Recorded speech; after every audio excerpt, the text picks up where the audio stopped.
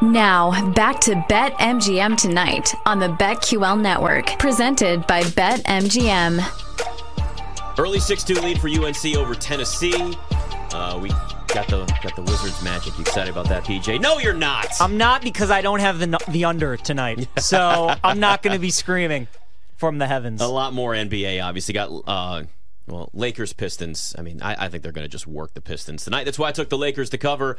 Suns, Raptors at 7:30. You know, not the same without the in-season tournament, man. It's just not the same. But I will say Sixers, Pelicans at 8 Eastern. Oh, that's that'll be good. Yeah, that's I got a nice little found a nice little boost. Joel Embiid and Zion, 25 plus points, plus 160. You know, this Carolina-Tennessee matchup, Nick, the colors are very, it's just aesthetically pleasing. It is. You know what it looks like? One of those creamsicles. It does. You got the white with the really kind of a creamsicle orange, and then there you go. Well, I think Carolina's got the best jerseys in college sport. Just the Carolina blue. I absolutely love it. So... And, being an Alabama guy, the Tennessee, we call it the puke inside a pumpkin orange. We absolutely despise it.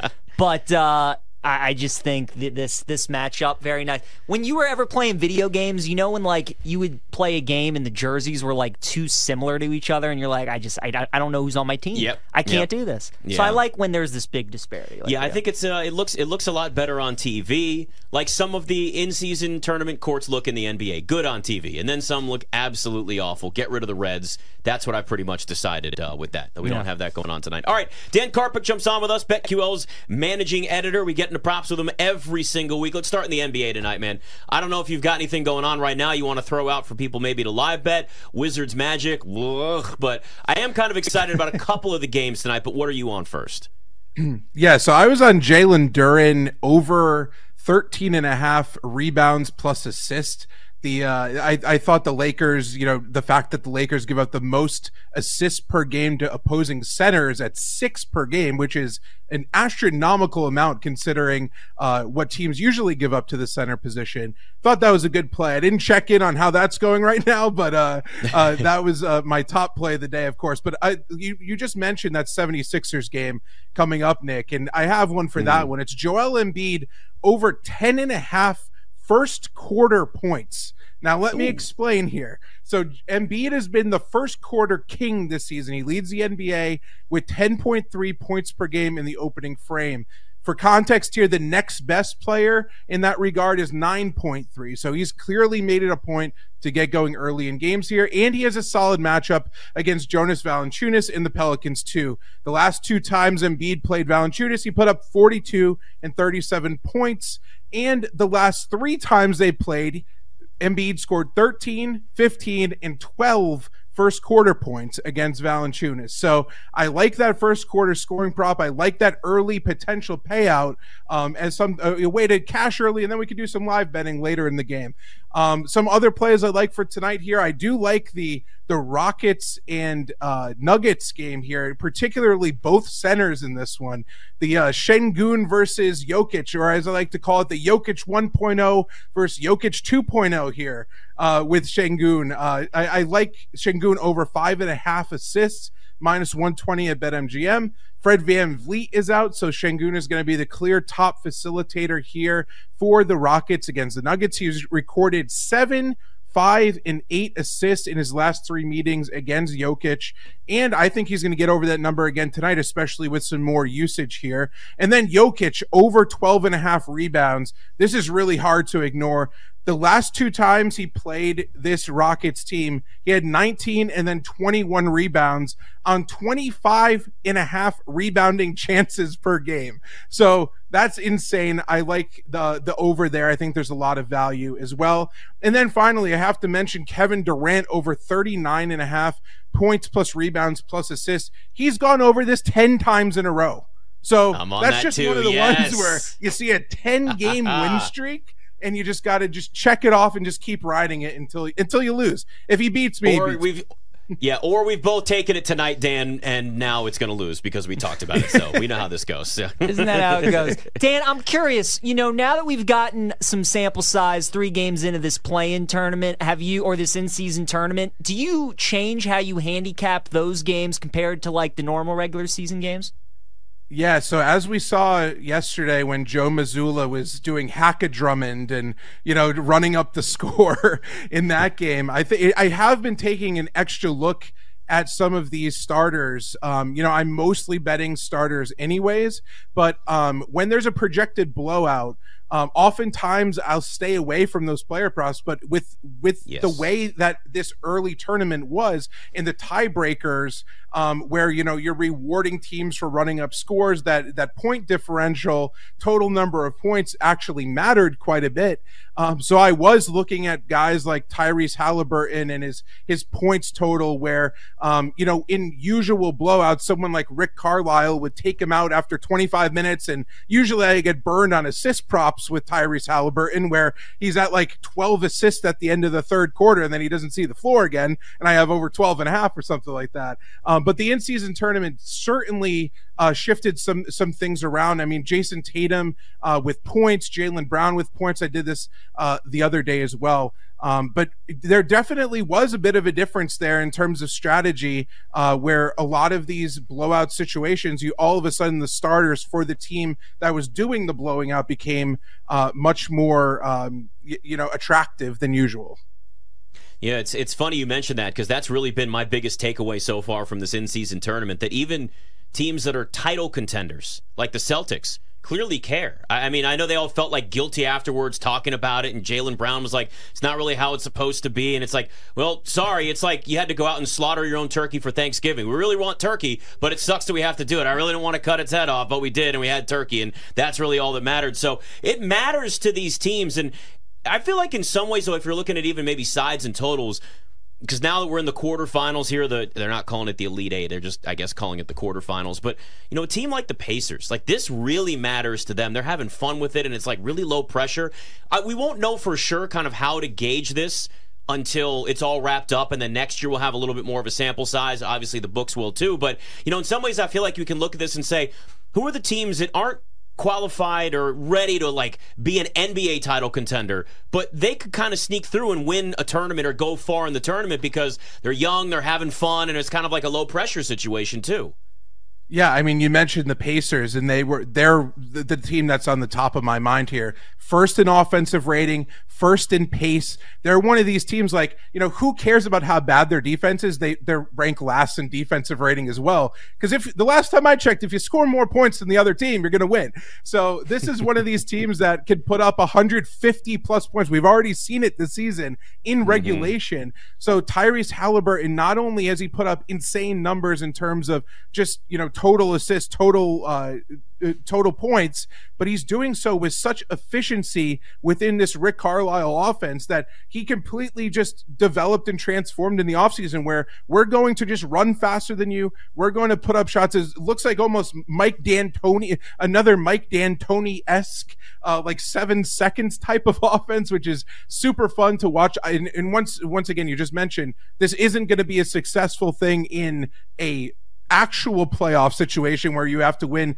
best of 7 or anything like that, but can they catch a team like the Celtics off guard? Absolutely. So I think that they're positioned really well, and I also think that $500K to each of those younger guys who's kind of hungry. A lot of these guys want to make an impact before their next contract. Guys like Obi Toppin have a chip on their shoulder, stuff to prove. I think that that $500K can matter a lot more to them than, guys like on the Celtics, Jason Tatum, Jaylen Brown, guys like that are already set up financially forever, where, the incentive might not be there for a team like that. Dan, what do you think about the NFL game tomorrow night? Seahawks and Cowboys. What props have you already bet? Oh, so I have to first mention that this is such a classic Cowboys letdown spot. Like, we've seen this so many times over the years. Everyone's talking about, they've been so dominant at home this season. The Seahawks have lost 2 games in a row going into this. I'm on the Seahawks plus 8.5. I have to mention that first off here. Minus 105 at BetMGM. So coming off of 2 losses under Pete Carroll, Seattle has gone 20-5 against the spread, coming off 2 outright losses. Not only that, the Seahawks have gone 22-7 against the spread in games where the total's 45-50. I know that's definitely a BetQL trend. I know, Nick, you've known those over the years as well. Yes. But the 20-5 against the spread coming off of 2 outright losses, I think really matters. I think it's a testament to his leadership, the stability within this Seahawks organization. I also think that Geno Smith has been playing way below his potential this season. It's been super disappointing. And I think that we are due for a matchup where we see him play up to that potential, where, he uses those receivers. The running game works. I think defensively, the Seahawks are a little bit underrated as well. I don't think the Seahawks are going to win this game outright, but I think they're going to keep it within 8.5. So I do like that side of things. I do have to mention the one player prop that I love, and I've continued to kind of say this every week, is Tony Pollard anytime touchdown.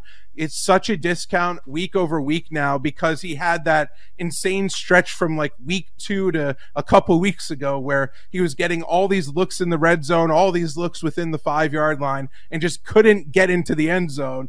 He scored last week. He scored the week before, I believe, as well. And he's going to continue to get the lion's share of work at running back for the Cowboys. So I do like his anytime touchdown prop. I think there's a lot of value there as well. But overall, those are the 2 plays I'm really looking at for tomorrow. Yeah, I'm already in on Pollard receptions. I bet over on his receptions and receiving yards because the Seahawks are not good when it comes to receiving running backs. Let's just put it that way. Hey, I know there's an article that you wrote. I peeked at it. I've not had a chance to go all the way through it yet, but I did see it was a massive parlay, if I'm correct, and this is the same thing here. Yes. What's the deal with this? Because convince me to tail you because I kind of want something crazy for this weekend. Oh, I got something crazy for you, Nick. Don't worry. These trends that I'm about to mention, so this parlay is backed by trends that have gone 50-0. 50-0. Okay, let me get into this here. It's a 7-leg parlay. We're going to combine NFL and college football. We're going to start off here with Louisville plus 1.5 first half versus Florida State. Under Jeff Brom, Louisville's gone 6-0 against the spread in the first half after allowing 100 or less rushing yards in their last game. So that's active. The one that I have to mention here, Oklahoma State money line versus Texas, plus 460. This is the one that's a little bit of a stretch, but Oklahoma State has gone 4-0 straight up against teams with winning records this season. They have that elite running game. They have wins over Arizona State, Kansas, and Oklahoma. Could it happen? Yes. Okay. New Mexico State plus 10.5 versus Liberty. New Mexico State has gone 10-0 against the spread over their last 10 games. So Jerry Kill has definitely turned around that program. Appalachian State plus 4.5 versus Troy. Under Sean Clark, Appalachian State has gone 7-0 against the spread in the first half as a road underdog.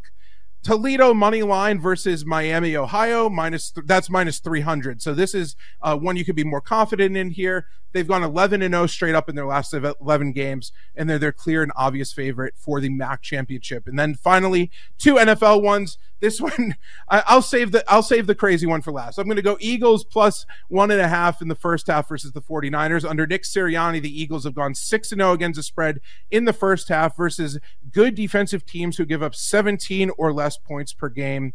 And the Niners lead the NFL in scoring defense with just 15.5 points per game allowed. Finally, the Commanders plus 6.5 in the first half versus the Dolphins. The Commanders have gone 6-0 against the spread in the first half versus offensive teams that have averaged 350 or more yards per game over the last 2 seasons. Miami, of course, leads the NFL with 430.5 total yards per game on average. So when you take all those trends, 50-0, statistically, this has no chance of losing, right, guys? I mean, you know what? I love that. I don't hate it. I love that attitude. By the way, that's at BetQL.com and on the BetQL app because there's no way you memorize that whole thing, but that's where you go and find it. Bet 10, win 1581. So, I mean, you know what? I'm in. I got some free bets sitting around. I'm in. I'm going to do something. Let's get crazy this weekend. I'm getting crazy with you, Dan. Love it. If Oklahoma State wins, Dan, against Texas, I'm going to start getting Dan, I don't know if I can take all that stress. I got Bama, Georgia afterwards. I don't know. If Oklahoma State wins, I don't know if I'll be able to contain all that. Do you have any thoughts on that game, Dan, real quick? We got about 30 seconds. Anything on Bama, Georgia? Yeah, I mean, I left out a Bama trend because I just don't think that I don't have confidence in Bama winning that game. But if you look back and you're backing Nick Saban in this situation, obviously Bama needs to win this game for the CFP possibility here. And Georgia has been so dominant over the years, but you're really just looking at Nick Saban. If you want to, what is the price on their money line right now? It's like plus 180 or something like that. Yeah. Yep. So, you're looking at Nick Saban, you're looking at Jalen Milroe, and you're saying, okay, do I trust you guys or not? And what price can I get? I don't think it's ever a bad idea to go to back those guys in that situation. Yeah. All right, Dan Karpuc, BetQL. Always good to talk to you, buddy. Thanks for coming on. Thanks, Dan. Thanks, guys. I'm tailing him in that I am parlay. too. I've decided I'm in. Let's get crazy. It's BetMGM tonight.